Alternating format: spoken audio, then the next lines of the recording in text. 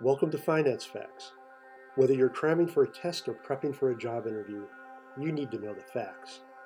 Finance Facts. What is a regulatory sandbox? While the concept of a regulatory sandbox is very new and emergent, so let's briefly talk about it, and you'll be up to speed.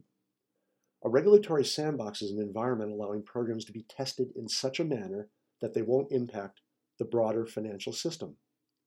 A regulatory sandbox will protect live servers and data from changes that might be damaging to mission-critical systems such as those that banks and financial services firms operate. A regulatory sandbox will replicate minimal functionality needed to accurately test programs under development.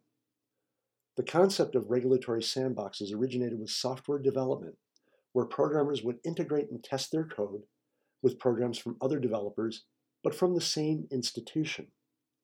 Regulatory sandboxes are clearly a step up in complexity, as they allow programmers from a variety of institutions to contribute and test programs before distribution. Regulatory sandboxes allow eligible financial institutions to test technology-enabled applications for a specific period of time. The goal of a regulatory sandbox is to allow innovation while preventing and minimizing systemic risks caused by unstable software.